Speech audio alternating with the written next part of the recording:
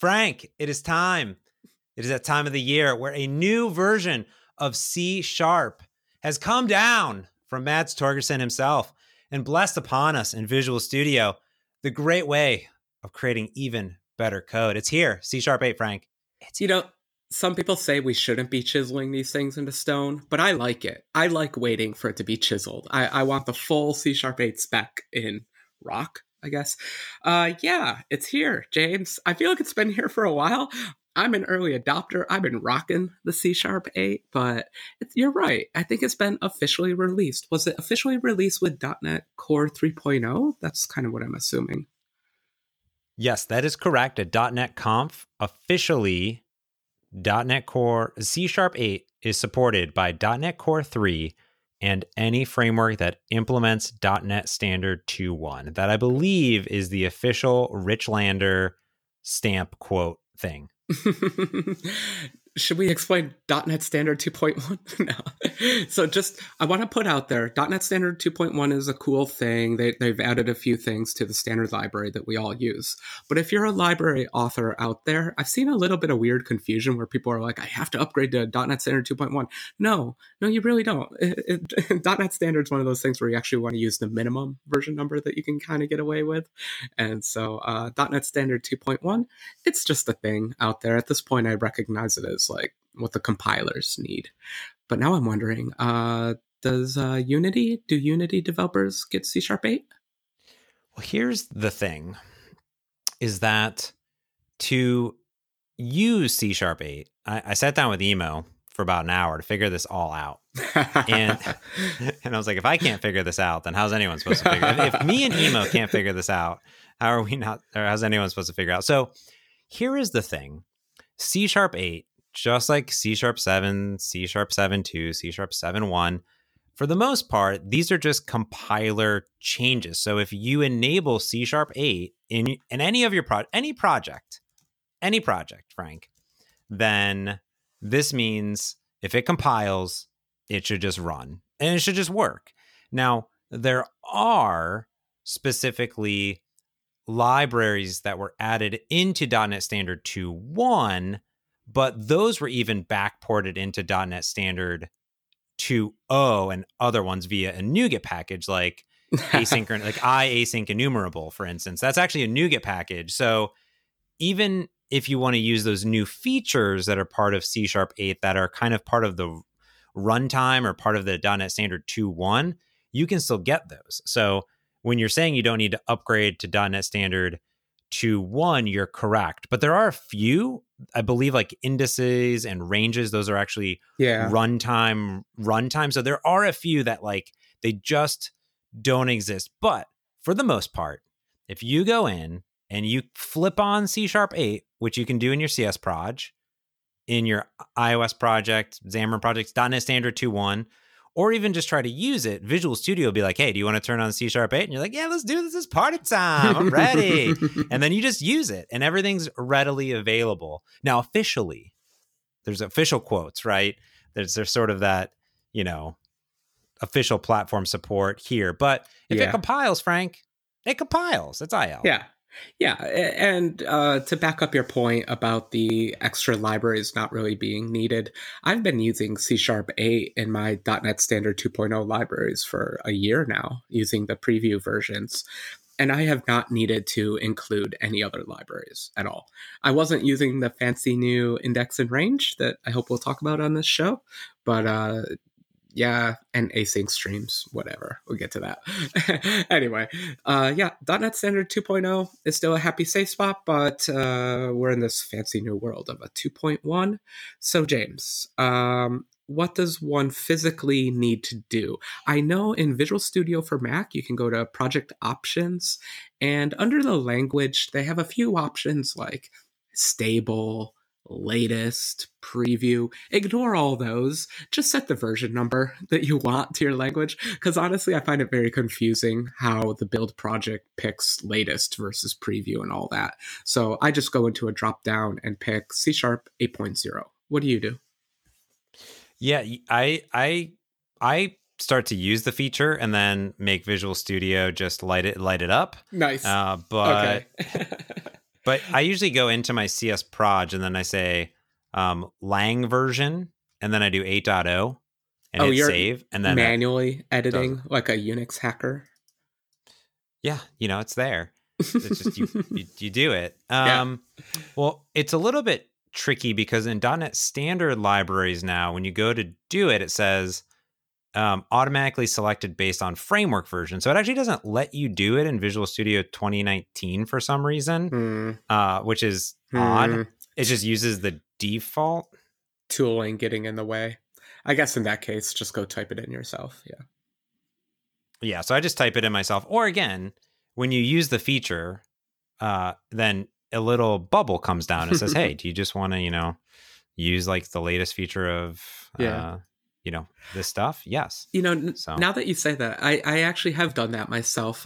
We'll get to my favorite feature of C#, the nullable references eventually. But I would just go to the top of a file, type nullable enable, and you're right. I could just right click on it, and it's like, you want to use the latest C#, don't you? And I'm like, yes, tool, I do want that. That's right. And there's for all intents and purposes here, what is happening is that there's a default language version that is applied via like target files, and this is pretty low level, but each project type can specify, hey, I support this version as my default. Now, .NET Core 3 defaults to 8, anything .NET Core 2 7.3, .NET Standard 2.1 8.0 2.0 7.3, .NET Standard 2.1 even 7.3, and any framework is 7.3. Now, what's not in there in this, overview is, what about Xamarin projects? What about UWP projects? A great question, because Xamarin projects do implement .NET Standard 2.1. I literally demoed it at .NET Conf using gRPC. And since that platform supports it, they should, for all intents and purposes here, change their target files to support it. So I, James Montemagno, went off to the magic world of GitHub, where everything is open source, and I wrote a little issue. I said, please default to C# 8 for all new projects. And it's already done in Android, and I'm just waiting on the iOS one for them to flip the switch. And that means inside of the iOS or Android project, it would just automatically default to 8.0, which would be delightful. Yes. So that's what I'm excited about. Very good, James. Thank you. As the Xamarin community, thank you, sir. This is again what I was saying about I don't understand what latest stable preview any of that stuff means.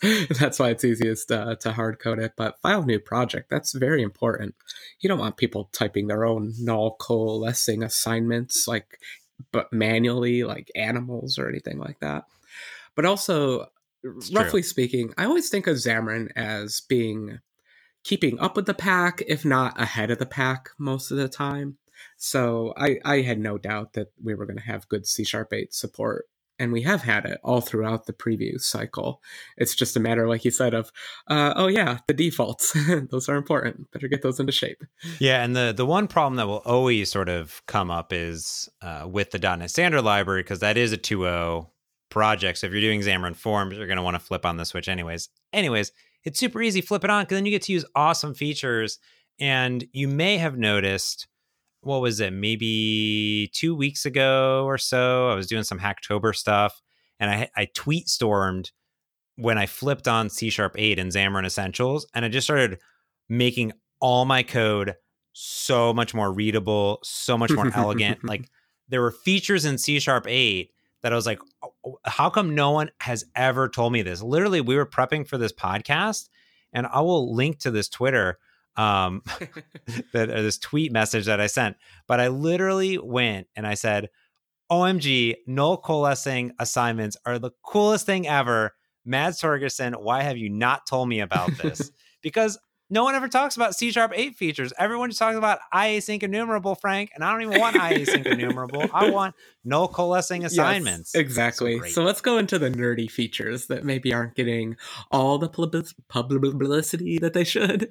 Because, there's... I think we were talking about during the 7.1, 7.2, 7.3 days about we like this iterative refinement, but a whole new language. They bit off some big chunks of syntax here, and I want to explore how we can shorten our code and play code golf more readily these days. Can we start with my favorite one? My favorite one, this is a little bit of performance, James, and it is called read-only members on structs. Now, if you've ever written structs in C# or whatever, you know it's a value type and it's not passed around by reference. We like these because they're memory efficient, they don't affect the garbage collector, lots of reasons to love structs. But they weren't always super efficient because the compiler had to make some assumptions. If you wrote a struct, you can write a method on it that modifies the state of that struct, just like it was an object or something like that. Turns out that's a little nasty because that means every time you call a method on a struct, it has to make a copy of that struct just to be safe about how you're dealing with it. Now, James, now with the glory of C# 8, we can put the keyword read only, which is a little weird, but whatever, you put the word read only on the methods and maybe even fields of the structs. And you can say that I super duper promise not to modify the data in the struct while this function is running. And therefore the compiler can output more optimized code, which is awesome.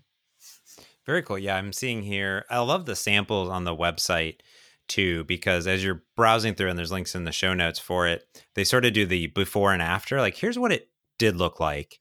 Here's what you would add, and here's why you would add it in general.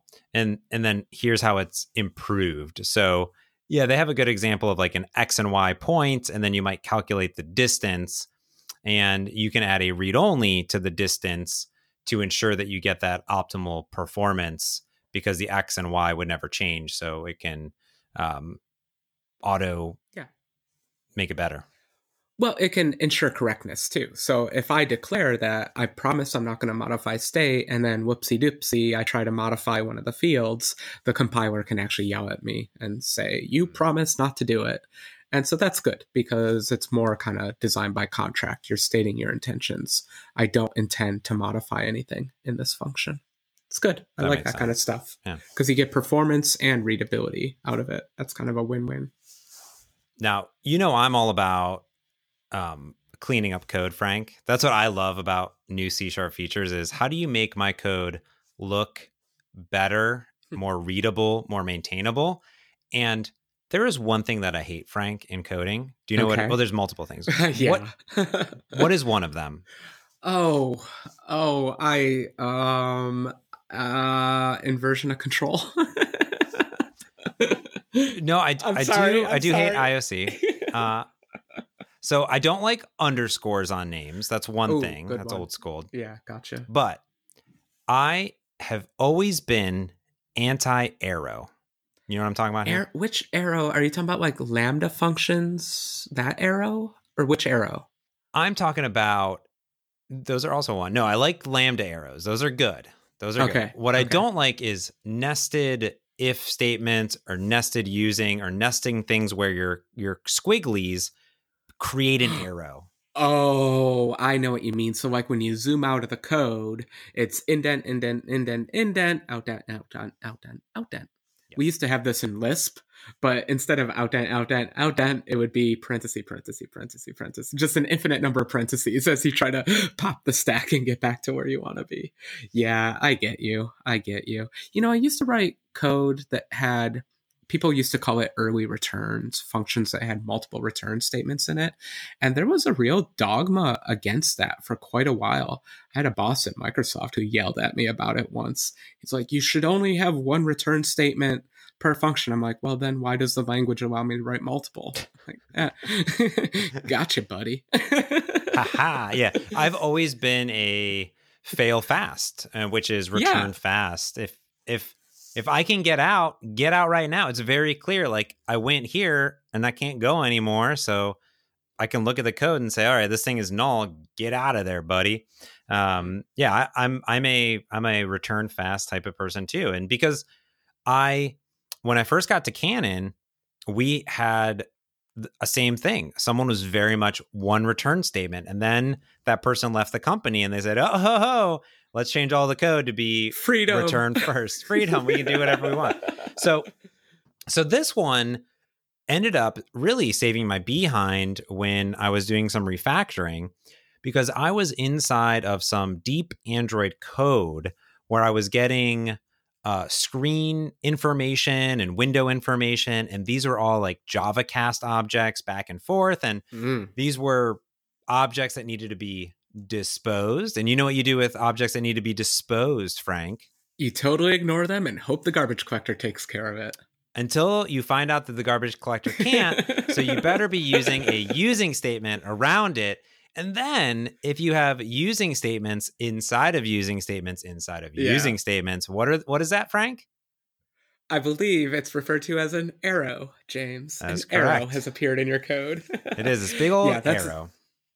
I was wondering where you were going with this whole arrow discussions, but now I got it. Okay, so we got some new syntax using var. Now, all the var haters are really going to hate this one. No. But you can actually still put the type name. But so when you're declaring a variable and you put the word using before the declaration of that variable, then that introduces a new implicit scope, just like C++. So we have resource allocation is initialization just from C++. And so when you exit the function, you're guaranteed that your dispose functions will be called. And yes, James, yes, where has this been all my life? Because like you, I do a lot of interopt with native libraries, specifically iOS, and talking to C programs all the time.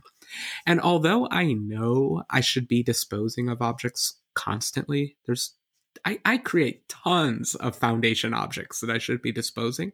I never do because it's annoying and you gotta put those curly braces and create indentation and all that. But now you just put the word using in front of the variable declaration and it's all handled for you. This is the best. Yeah, I would really like an analyzer that goes through the code. And maybe this exists already. Someone tell us that wherever I'm doing var or whatever, I'm assigning something and I'm not wrapping it in a dispose, it should just put a squiggly there and then be like, you should use using right now, friend. So you just do that. So that's there. That's how I learned about it. No. Yeah. So the you know me, I'm in Visual Studio for Mac, and we've gotten all those Roslyn analyzers over the last year, to the point where my right column on old code bases is basically like, we want you to change this. We want you to change that. We want you to change. Yeah, it's pretty nasty.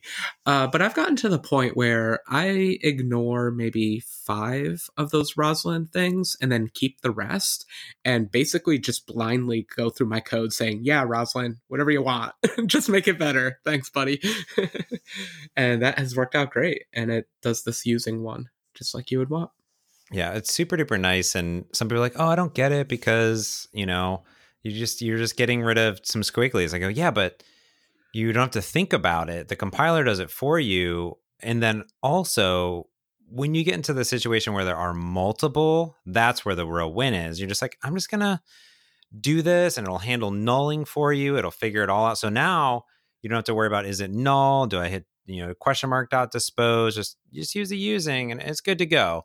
And in the code, the before and after that I showed was just mind boggling. And it fixed the bug because I wasn't disposing. And the bug, by the way, was like, call this method 24,000 times and then it'll crash. And that is correct. But regardless, the using statement did fix it. And using var, so good. It's my favorite little hidden feature that I think is just absolutely delightful because I do a lot of file IO, right? Yeah. When you're doing IO, what do? You create streams, you create stream writers, you do files, and those all have to be disposed. And you're usually doing those in concurrent lines of code over and over again. So yeah. And even just something as basic as NSString, so that's the string type used by iOS. Those things just lay around and accumulate and wait for the garbage collector to get to them. It would be much more friendly, nice to the system to actually dispose of them when you're actually done with them. And you never do because you have NS strings all over your code. But now if it just means I have to put a little using here and there, I'm totally down for that. Good Yeah, stuff. that might be something that a lot of developers don't realize is, especially in the world of Xamarin development, you sort of have two of the objects, right? You have your Yeah. native object, and then you have your managed object, and you need to properly dispose of them usually at the same time if you can, especially images and things like that, and circular references. So just letting this handle it for you as much as it can just makes life so much easier. But yeah, there's a lot more goodies, Frank. Let's take a quick break and thank our sponsor this week, Inferno Red. They make building software easier because they will help you build it or just build it for you themselves. Listen, Inferno Red Technology, they're a software development company. They build products for businesses all over the country. They specialize in modern development, including web, cloud, IoT, mobile apps, TV apps, and even smart refrigerators. That's right. Run that .NET code right on that refrigerator. They have a long history of .NET and Xamarin building cross-platform apps, and they are here to help you build your next application. Head to infernored.com or find them on Twitter at InfernoRedTech. That's right. Head over to infernored.com if you're looking to build your next project. And thanks to Inferno Red for sponsoring this week's pod. Thank you, Inferno Red. James, can I get a smart refrigerator in an apartment? Can I swap out my refrigerator? Yeah. Ooh. You might have to put back the old refrigerator. Oh boy, that's a lot of work. Okay. Back to C# 8. I gotta do another funny little performance one, but it's also kind of a correctness one. So I'm pretty sure, like local functions. These are where I have a method, I'm typing, and I'm like, it'd be nice if I could call a little function here, but I don't necessarily want to have all the other functions have access to it, or maybe it's a lambda, but I want to give the lambda a name. So we got these cool things called local functions. Yes. The trick is, you like them, right? You're down. I was not a believer, but then, Frank, I started to use them in Xamarin Essentials when you start to have to worry about asynchronizing methods and task completion sources and registering and unregistering events and things. It super cleaned up the code. It was mind-boggling awesome. Yeah, I mean, just giving names to things, turns out that helps if you can describe what they do, things like that. Well, they have a new feature, James, in C# 8.0 called static local functions. And the cool thing here is that anytime you have a lambda or a local function, you kind of have to assume that you're allocating an object. That function is usually represented by an object. That means it has to get garbage collected at some point, et cetera, et cetera. It has to do that because it has to maintain variable references, things like that. However, if you just declare a local function to be static, you're saying, I'm not going to touch any of the variables that are outside my scope. So none of the variables in the function, none of the variables in the class. And that seems a little strange at first. I'm sorry, I think you can access the class variables. It seems a little bit strange, but it's a big hint to the compiler that if you promise not to do that, then it doesn't need to allocate an object. And so we're always pushing this, how do we not allocate objects so that we're not having a lot of memory in use, and at the same time putting pressure on the garbage collector later to free up objects. Basically, code that doesn't allocate is generally faster code. And this is giving us the opportunity. I love all these performance things. I keep picking performance ones, but I love this one.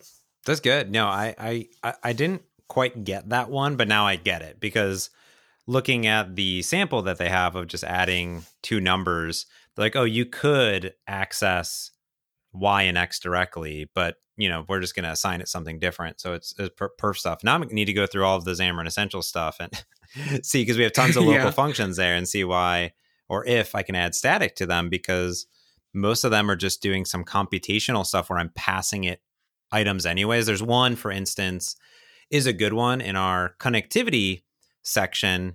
I pass it the Android flavor, and I return back the generic version of internet or no connectivity or limited connectivity. And all that local function does is parse and does a few things in it, but I'm passing it I'm passing it the information anyway. So I just make it static and then done. Yeah, Wow. you got it. Yep. Hopefully you won't notice performance things unless you are in one of those scenarios where this stuff really counts. Generally speaking, you should write the simplest code possible and just leave it at that. But for scenarios where performance counts, you want these kinds of things. You don't want to be forced into allocating objects all the time. Yeah. Now talking about not allocating objects and also talking about getting rid of arrows, I have been a big fan of pattern matching. Oh boy, we're going here, huh? Yes, I love pattern matching, but I'm going to let you continue. Because F# forever has had pattern matching. Yes. Yeah, yeah. Now, and you use it like every other line of code, basically.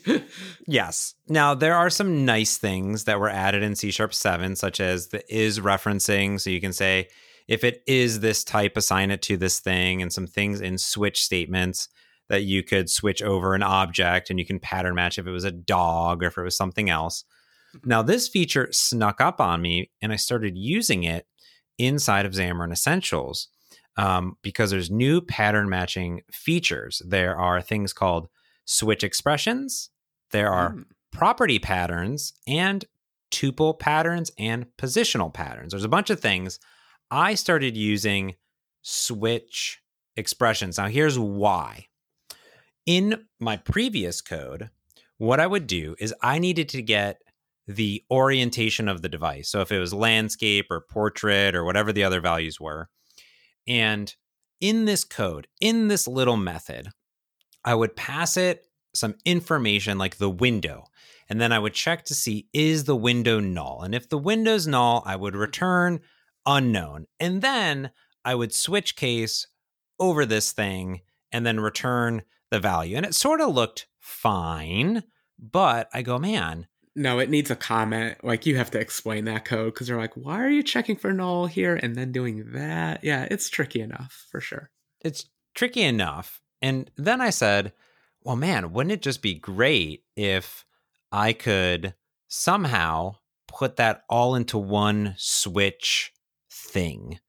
And the compiler or Visual Studio was all like, hey, just tap this button. Like, we see you're checking for null up here, do this. So what you can do is it has this fancy syntax where previously you would like say, oh, I want to switch over, orientation. And then you would say case orientation dot horizontal or landscape, and then return this value, or then assign it, hit break, and then return on. It'd be like 3 lines of code, So what switch expressions allow you to do is they allow you to say, here's the thing, and then switch over it, and just whatever you want it to be, do it. So it's a little bit hard to describe in words, but what I would say is, I would say window ? Dot orientation switch. Okay. Yeah. And that means that value that I'm switching over could be an enum or it could be null. All right. And then I can say, if it's null, lambda, return unknown. If it's portrait, lambda, this. And you don't have any returns. You don't have any, you're returning this switch expression. No variables, no extra variables. No variables. You don't have to assign anything. There's no defaults. There's no breaks. There's no returns. Break. That's the biggest one. None in it, right? And then there's a magical catch-all, which I love. And I think you can assign anything to it, but they assign underscore to it. So like a default, you say, if anything falls in here, return this thing or throw an exception. And then boom, you just go to town. So it really, they have one where you're switching over like a enum, a color, and it just dramatically reduces the scope. But they have all sorts of really cool ones in there that show you that really it allows you to pass it all sorts of different parameters to and just really clean up that code. Yeah. Can I give I have a funny way I think of this. The reason it's called switch expressions is because we've had switch statements in code forever. And if you kind of keep the difference of statement versus expression in your head, it's a statement does something, an expression computes something. those are the two. One's an action, one's a value. And so now we're saying we have this version of switch that's not just do something based upon a value, but it's compute something based on a value. It's that simple distinction that I think is really nice to have in the language. Some languages like F sharps doesn't have statements at all, and so they call it match instead of switch, but it's essentially the same thing. But that's because the language never had statements. C# was a statement-based language. We do semicolons and we talk about doing things. And so that's why it's taken us a little time to get this one. And yes, I've been waiting for this forever. The syntax is a little bit funny. It might take a little getting used to, especially if it's the first time that you've seen it. But once you've gotten used to it, I switch all my code over to the style. I'm a big fan of it, especially because the alternative in the past was gross if, else if things, or gross switch, break, case. You know, there was just so much syntax, and this just decreases the amount of syntax. Yeah, and when you put it all in one line, it makes a lot of sense to look at it. You're like, this thing is this thing. And I think that's what's nice about it, and that it works with just about anything. You can mix and match this with property expressions. You can also use it with tuples, which is super cool. So if you are passing a tuple in, or, you know, their example is you pass in two strings, you can actually switch expression over that as a tuple and then compare what first and second are. And that immediately reduces so much if statements or anything that you would have to do previously. So it's really, really nice. They literally write a rock, paper, scissors game in for like, what is this? 1, 2, 3, 4, 5, 6, 7 lines of code. You know what I mean? That's awesome. And it's really nice just to really see how distinct and how straightforward reading the code can be.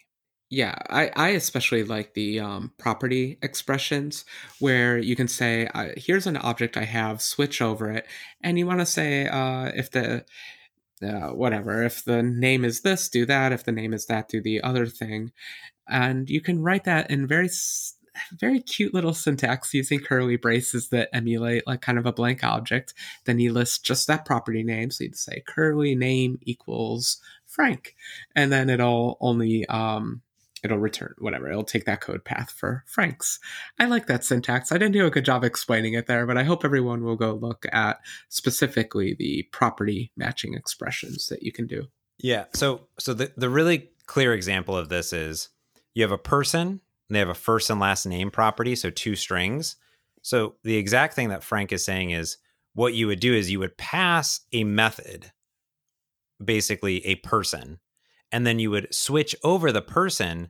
But what you're able to do is say first name is this, then do this, or even last name or first name and last name do this. And you're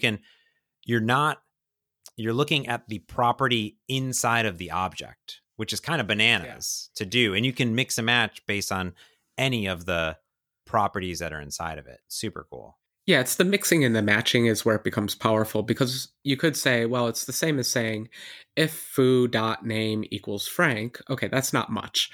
But what if you have 12 different names, or you're accessing different properties under different scenarios? What if their name is James and they're older than 64? Well, that's a more complicated scenario. So it can handle those better. That's why it's hard to come up with trivial cases, because this is kind of a power feature in a lot of ways. Yeah. Yeah, it's a good one. I recommend spending a little bit of time looking at the pattern matching enhancements, because it's pretty nice. And yeah, I swear, every time I come into the documentation, I just pick out one. I'm like, I'm going to use this today. And I'm like, this thing's amazing. It's so good. So cool. Can I do a favorite? You ready for another one? Oh, gosh. I don't know if it's big or small or performance, but go for it. It's not performance. This is pure feature. Indices and ranges, James. This one's going to take a little bit of explaining, but the idea is instead of just being able to pull one element out of an array or a list or whatever, a collection, you should be able to pull out multiple things. In the same way that we do substring on strings, you should be able to easily do that with collections. Now, we've always been able to do this with LINQ. We could say dot skip, dot take, and those were like clever ways to get subranges out of lists. But now we have full on syntax for supporting. Well, let's go with indices first. Indices, just like what you would think, it's the numerical index, so 0 through n minus 1 for an array. But you can use the dot dot syntax to say, maybe I want elements 0 through 4, or maybe I'm crazy and I want elements 3 through 6. You can say 3 dot dot 6. Kind of crazy. Are you going to use this one? So this looks like something I've seen before. Is it like a Python-y, maybe? Yes. This is exactly from Python. And this comes up quite a lot when you're doing higher dimensional math, specifically in the machine learning realm. We have these objects called tensors, and they're just multidimensional matrices, nothing complicated, just a big bucket of numbers, but with many dimensions. And so you're always pulling bits and pieces out of it because it's so big. And that's where this ranging is very useful. So this to me is useful if I am like a good use case for this that I can see is I have a file name and I need to take, the first thing or the last like PNG off the end of it. And I know I could do I could do the file path. I could do this, but I'm like, oh, maybe I just want to get the last 3 things off of it. And maybe I'm going to parse that off of it. So I'm assuming if I have a string, I can be like, give me the last 3 characters of that string. Yeah. Yes. And this is where a very powerful part comes in now. Python has funny syntax. So if you have an array and you access the negative first element, so you say blah, blah, blah, bracket, -1, bracket. In C#, we would say that's an index out of range exception. Throw an error. Someone has some bug in their code. Yep. But some people found that conceptualizing an array not as a fixed, it's still fixed, but they wanted to be able to wrap around. So if you go off the end of the list, then you wrap around to the other end. So that means if I go off the beginning, I would wrap around to the end. If I go off the end, I wrap around to the beginning. You could almost think of it as using modular arithmetic given the base of the length of the array. Okay, that was a lot of words, but it all comes down to your ability to say foo -1, and that is actually accessing the last element of the array. Now, we knew in C# that would confuse everyone because forever, negative numbers are not allowed as indices. So we have a funny new character. They added a whole new bit of syntax to the language just to support this, and it's the caret operator, the hat. So you put a little hat in front of the 1 and you conceptualize that as -1 and you just rolled off the end of the cliff, and you're allowed to do that in C# now. So I don't know if you've ever done this, but you had an array and you wanted the last element, and for some reason you don't remember to use LINQ and dot last. You could say like array bracket array dot length -1 bracket. Yep. Do you ever do that? I do it all the time. All the time. Yeah. All the time. So now you can replace that with array bracket caret 1. Think of it as -1, but wrapping bracket, and that's the last element of the array. And that's advanced indexing, new to us. It's a little weird, that one. It's a little weird. But they're definitely doing this to support. I don't know, man. I get used to this. I very much enjoy the negative indexing, to be thoroughly honest. I've been doing a lot of Python lately, so I'm quite kind of used to it. But I think it is semi-specialized to these math libraries where it's especially useful. Yeah, this seems like a mathy type feature, to be honest with you. Yeah, and it seems cool. In general, I needed to wrap my head around it because they do have a really good breakdown of exactly. Yeah, wrap. There you go, wrap. Sorry. How it wraps around. It's peculiar. I'm gonna ponder try it. Yeah, think on it, meditate on it. Yeah, Well, one I'll start using Yeah. immediately. We're not going to go through every single feature, but at least one or two more here. We mentioned in the beginning, which is null coalescing assignment. This one is straightforward and simple. It is a delighter. This is one I just found out about today as we're recording. In my code all the time, Frank, I have getters, and those getters will do something like you could say if, person equals null, then person equals new person, right? Oh, kind of like delayed initialization, like a lazy, but you didn't want to use lazy. Yeah, correct. Yeah. So you might do this there. Now, the other places I do it is when I'm creating like a view model or something, or maybe I'm lazily getting, the lazy is a good way of doing it, or lazily creating a public property getter. So for instance, I might have an HTTP client that's private, but I might have a public one, and or not even a public one, but I might just have a getter, right? Which is capital HTTP client instead of lowercase HTTP client. And then what I'll do there is I'll say, you know what, lazily create this thing on the fly for me. So I'll say client question mark, and then in brackets, I'll do client equals new HTTP client. And it's actually pretty verbose because you're doing question mark, and that's new even, right? The double question mark. And if it's null, then assign it. So next time when I get it, return it. Well, there's a new syntax, Frank, and that I'm in love with. Ooh. It's amazing. Ooh. All you got to do is say client equal or question mark equals new HTTP client. Done. And baffle everyone on your team. Yes, it's easy. So what that's saying is, if client is null, then create a new client and assign it. If it's not null, don't do a thing. So it's kind of like, if I already have an object, ignore the rest of what I'm saying here. But if I don't have an object, then you got to do all this stuff. I think it's a little bit weird, but at the same time, I know I'm going to use the heck out of this. And so I'm already like kind of apologizing to everyone that I confused with it. But I think it's cool. I think it's elegant, and I think it makes 100% sense. I don't think it's confusing at all. Like, I saw it and I go, yes, I get it. I'm in. 100%. Done. Yeah, I'm trying to think of scenarios where I do this. I guess for me, it's more like default parameters to methods. Perhaps like I want to have a method parameterized, but I know a good default and I don't want to force myself to have to come up with it every time. So I'll allow null as one of the parameters. I'll check the parameter. If it's null, then I'll do a thing. So this would definitely clean up, default parameters.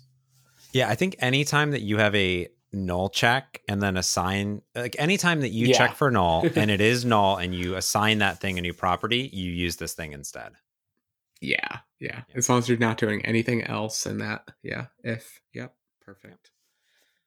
Do it a lot. I mean, we're removing, I'm seeing a theme here. We're removing curly braces, and I approve of this. Yeah, get rid of them. Well, when you don't need them, you can get rid of them. So, but when you needed them, you would use them. So now you don't need them. Yes, very good, very well said. When we're speaking of null, should we mention the big one? We did pretty much a whole episode on null references, but maybe we should give a shout out to them once again. I'm a huge fan. As far as I understand it, you hate them and you'll never use them. Am I getting that accurate? Am I right?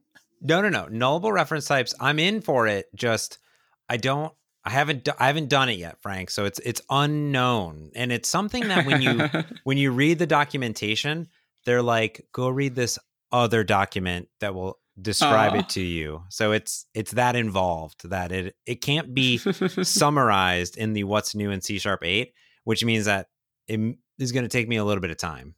That's what it's I have a blog post. Lots of people have blog posts. A lot of us are very excited for this. It's found bugs in my code. And for that, I'm just forever happy. And I complained on the last episode, or not the last, but a few episodes ago that I haven't had a crashing null reference exception in one of my apps. And that just killed my soul. So I'm just going through all my code and enabling C# 8's nullable reference tracking. It's a pain. You need to set aside a day for it, but it's worth it. Yeah, that's what I think it is. And I need to go into a very small library, maybe my MVVM helpers, Yes. and then just do that. That's absolutely how I did it. I started with my smallest library and converted it over. And that's nice because you want to assume that that library is bug free, so everything should go through just fine. It found bugs, so even in the small library. Maybe I'll do that on my stream next Friday. So this Friday coming up, if you're listening to this on the 4th, which would be when this episode comes out. So on November 8th, if you've gotten this far, you should head to my Twitch stream, or I'll be on my YouTube later. But I think I'll just do it. I've been looking. I might join in for that one. I'll hang out in the chat. Yeah.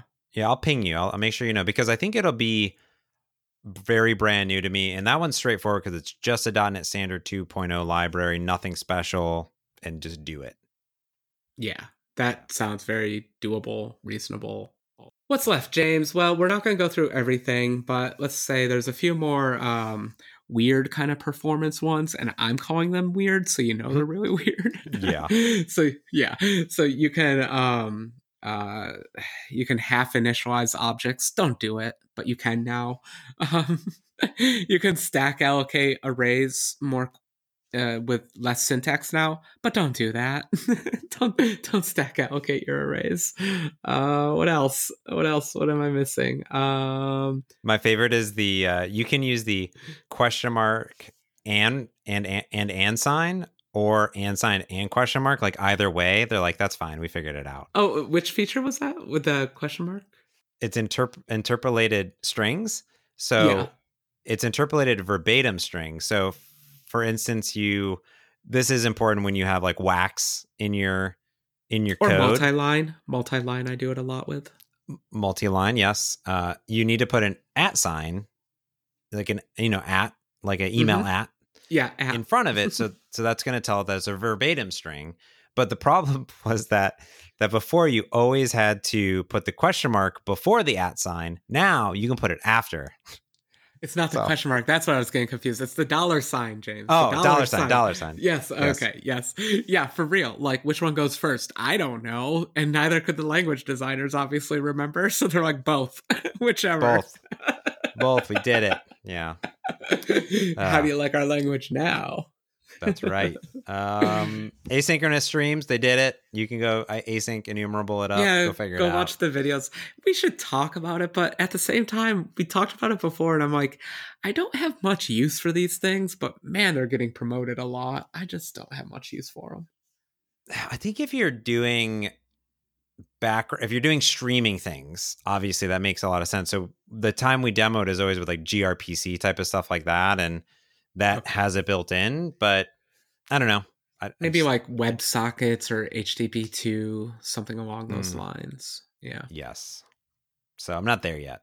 It's already in the future, and I'm not ready for that one yet. So that one, I'm just going to have like an epiphany before I realize how I can effectively use it. Because right now it's just a feature sitting out there that I don't know whether I want to take advantage of, or probably like half the things I mentioned on this podcast. People are like, do I care? Yeah. I don't know. You should care about everything. All right, Frank, let's wrap it up. Favorite feature, go. Nullable references. I'm sorry. Of course. End of null. And let's end it. Let's erase it from history. Be gone. I'm into more pattern matching because as a C# developer, I haven't had enough pattern matching in my life, and I didn't appreciate the pattern matching until I had the pattern matching. So more pattern matching is what I'm into. So that's my that is statement, like pattern matching from C#7. I use that everywhere. I love that. Yeah. So good. Mm-hmm. Yeah. More of that. It's coming. More of it. All right. We did it. 50 minutes of C#8. Frank. Yes, sir. So that means next week's episode of C#9. Can't wait for the preview season. I'm ready. Bring it on. All right, buddy. We'll have a great week. And to all of our listeners, you also have a great week, too. If you're at Ignite, I'm at Ignite, so you should probably come say hi at Ignite in Orlando, Florida. Be polite. Yeah. I'll have some stickers. That's it. So cool. All right. Thanks, Frank, for talking C#8 with me. And thanks for everyone for listening. And so that's going to do it for this week's pod. So until next time, I'm James Montemagno. And I'm Frank Krueger. Thanks for listening. Peace.